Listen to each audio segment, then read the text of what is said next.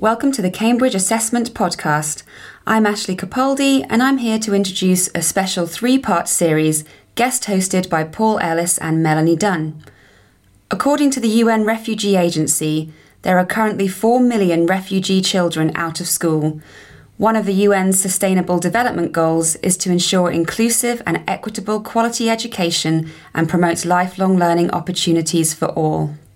In this first episode, you'll hear from Sol Escobar and Sinead Fitzsimons from our Refugee Support Committee. They arranged a week of events in support of Refugee Week, the UK's largest festival celebrating the contribution of refugees and helping others understand why people seek sanctuary. In the first of our podcasts, we are talking to the two colleagues who are heading up the Cambridge Refugee Support Committee, Sol and Sinead. Hi. Hello. Hi. Hello. Would you like to introduce each of yourselves, say who you are and what you normally do in this organisation? Yes. My name is Sol Escobar and I work in the Assessment Division at Cambridge International in the Languages team. And I'm Sinead Fitzsimons and I'm in the Research Division, specifically on the Curriculum Development strand. Excellent, thank you. So you're heading up this Cambridge Refugee Support Committee. Can you tell us what it is exactly? Yes, so I'm the chair. And I'm the vice chair. Yes. Basically we decided with colleagues from around the organisation to come together to form a committee that will support refugee aid initiatives and anything to do with refugee education and support, etc. And we had noticed that there was already a lot of interest and a lot of initiatives going on across Cambridge Assessment as well at Cambridge University Press, supporting various refugee initiatives. People were doing things within their job roles. So, for example, we were working on a few research projects with UNICEF. In addition, people were supporting refugee initiatives in their own time. And Sol will speak about that briefly. Yeah, exactly. So personally, I started volunteering with a charity here in Cambridge who goes to convoys to Calais. But I did find out just by talking to people that there were other colleagues that were doing similar things. So it turned out by all of us sort of communicating in this intranet yammer at work that we all had this shared passion. So we decided to do something about it. So how long has the committee been running now? Well, officially, I would say we're just over a month, perhaps about 6 weeks. But it's a fine line between when everyone who is working independently on different initiatives and then when the actual committee started. It kind of all morphed together. I think probably about 6 weeks ago, we all decided to have a meeting, so to meet face to face to talk about what we could do. And in this first meeting, we had a core of people, all of us very passionate about doing something.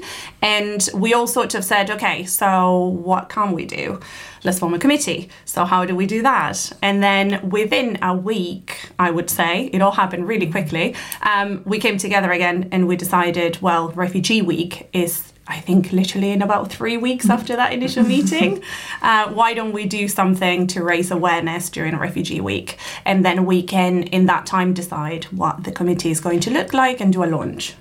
And we always put out calls to people, on internal communication portals, etc., about if anyone's interested, please join us. And we were overwhelmed with the amount of support. And that was from all areas of the organization, from all levels of the organization. So we had so many people coming together. One of our first meetings, we had 30 people showing up on their own time.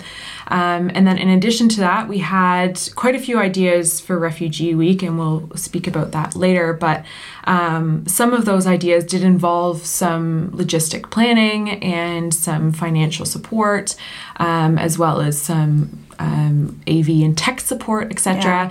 And people were just so generous and so willing to give their own time. And I think that was really pivotal in getting this committee off the ground, because it was an environment that was supportive of it. We would have not been able to pull off Refugee Week without support across the organisation, from budget to people donating their time, volunteering their time, and expertise in all of these different areas that we had no idea we were supposed to know about. How to put on an external talk with external speakers, for example, or do a poncho sewing session. I didn't know we had sewing machines, for example, on site, that kind of thing.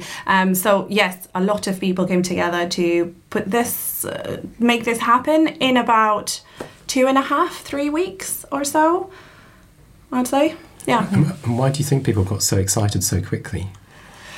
I think the passion was already there. It was just a matter of corralling that and putting that into a very productive and organized, targeted effort. And, we're an organization that prides ourselves on supporting others, especially in supporting others with education. And I think it was something that people very easily got behind, and managers were very supportive on allowing people to have time to put towards this as well. I think as well the fact that we had something tangible like Refugee Week, and even though it came together quite quickly, we had a plan. We decided, okay, let's start with Refugee Week, let's do something every day, let's come up with an idea for every day, and then let's get little teams to organise all these different things. So it wasn't a vague, what can we do? It was a lot more concrete. So people were like, yes, I know how to do this. I'm going to volunteer for that. And what were the main activities that you organised during Refugee Week? So we can go through day by day. Monday, we had the official launch of our committee. So we had a very open meeting. It was a bit of a celebration of, okay, this is the start of Refugee Week, but it was also the start of our formal committee launch. And that was really, really positive. Yeah, it was great. We had about 20 people outside. Yeah. And then on Tuesday, we had, I suppose, our main event of the week, which was a panel talk with external speakers. So we had 4 external speakers that comprised of refugees, former refugees, activists, students from Syria. One speaker was connecting remotely from Belgium as well, and they were all telling their stories. And their stories were very different. It could have been, one of them was telling his story, his journey from escaping dictatorship in Eritrea and making his way all the way to the UK when he was 13 years old. There was an activist who was also this person's foster brother, who told the story about how his life and his family's life changed when he came to live with them, and how he turned into a human rights and refugee rights activist. And yes, we had about 50 people that came to the talk. It was on Facebook Live. It had about 60,000 views. It was very, very positive. We had a lot of really great feedback from people being very touched from hearing first person accounts of what refugees go through and the various reasons why they leave their countries and the journeys that they have. And that's still available on the Cambridge Assessment Facebook page, and that's still open for anyone to watch on that. Yeah. So Tuesday was definitely our marquee event. On Wednesday, we had a volunteer fair where various local charities came and showed our colleagues how they could potentially get involved if they wanted to. On Thursday, we had a poncho sewing event. Do you want to speak about that? Yes. So we have a local Cambridge charity, the Cambridge Convoy Refugee Action Group, which on top of taking people in convoys down to volunteer in Calais, they also make these ponchos. They had this idea of turning relatively cheap blankets, IKEA blankets, into wearable blankets or ponchos so that police in Calais couldn't take them away, because that is something that happens fairly regularly, that police just take away blankets or sleeping bags or tents. And so they have been making these ponchos for quite a while, and they have devised a pattern, and they have events in Cambridge where a lot of people get together for a weekend and make 100 ponchos, and then we take them down to Calais and distribute it to people there. So we had one in-house. That was really great. Yeah, and I think what was so special about that event is we partnered with the Sewing Bees, which is another Cambridge Assessment employee committee that every Thursday or every other Thursday gets together and sews. And they were so engaged and so excited, enthusiastic to be partnering up with this. And in the end, we made about 40 or 50 ponchos. So that was really successful. Yeah, it was great. Yeah. And finally, we did a donation drive on Thursday and Friday. So yeah, overall, it was a very busy week, but there was a lot of engagement, and it went really well. It was. Yeah, and build on it. Yeah, considering we only put it together in 2.5 weeks, I think it was very successful. What kind of donations did you ask for, and what did you get? So we reached out to the group that Saul has been referring to, the Cambridge group, the Cambridge convoy, and they gave us specific things that were needed.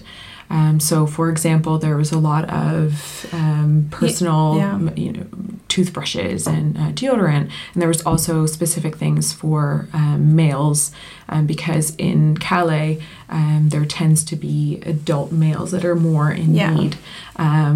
And we appreciated that because we wanted it to be as helpful as possible. So they were very specific, but there was still 50 or 60 items on the list. So we ended up having a great haul of donations. Yeah, we did, and thankfully one of our other committee members was able to drop that off on Friday evening. So it was a real group effort, which is we had great. things as well, like camping gear as well, because that's something that there's quite a shortage of. Tents and sleeping bags and things like that, and also certain sizes of clothes as well. So there's a big group of miners in Calais, male miners, and so small sizes of things like jeans or t-shirts were quite useful. There's quite an effort of sorting donations. There's a big team of volunteers who sort donations down in Calais. So what I've learned from going there as well is that the more specific the donation, the better, because you get all sorts of things, and a lot of it is not really useful. So it was really good that we had that list and people actually just brought what we needed. So I'm hearing targeted action is really quite clearly important here. You're saying about having certain types of donation, doing certain types of thing. Do you think that the committee would keep within a certain area of helping refugees, or do you think there's an opportunity to expand the work of what the committee is doing? Now that Refugee Week is under our belt, I should say, we're looking ahead into, what is the space that this committee is really going to hold in this organisation? We also know that there is potential to create a really strong network across the university. So that's still something that we are brainstorming about and looking at. It's really important for us that we have impact. And that it's really targeted help, as you said. We don't want to help just for the sake of feeling that we're helping. We want to be trying to make a difference, as cliche as that sounds. So we're still looking into that, but a lot of it will come down to the interests of the committee members as well. So finding things that we are passionate about and also things that we are skilled at. And the committee is still always open to new members. So if anyone wants to reach out to us, please feel free to do so.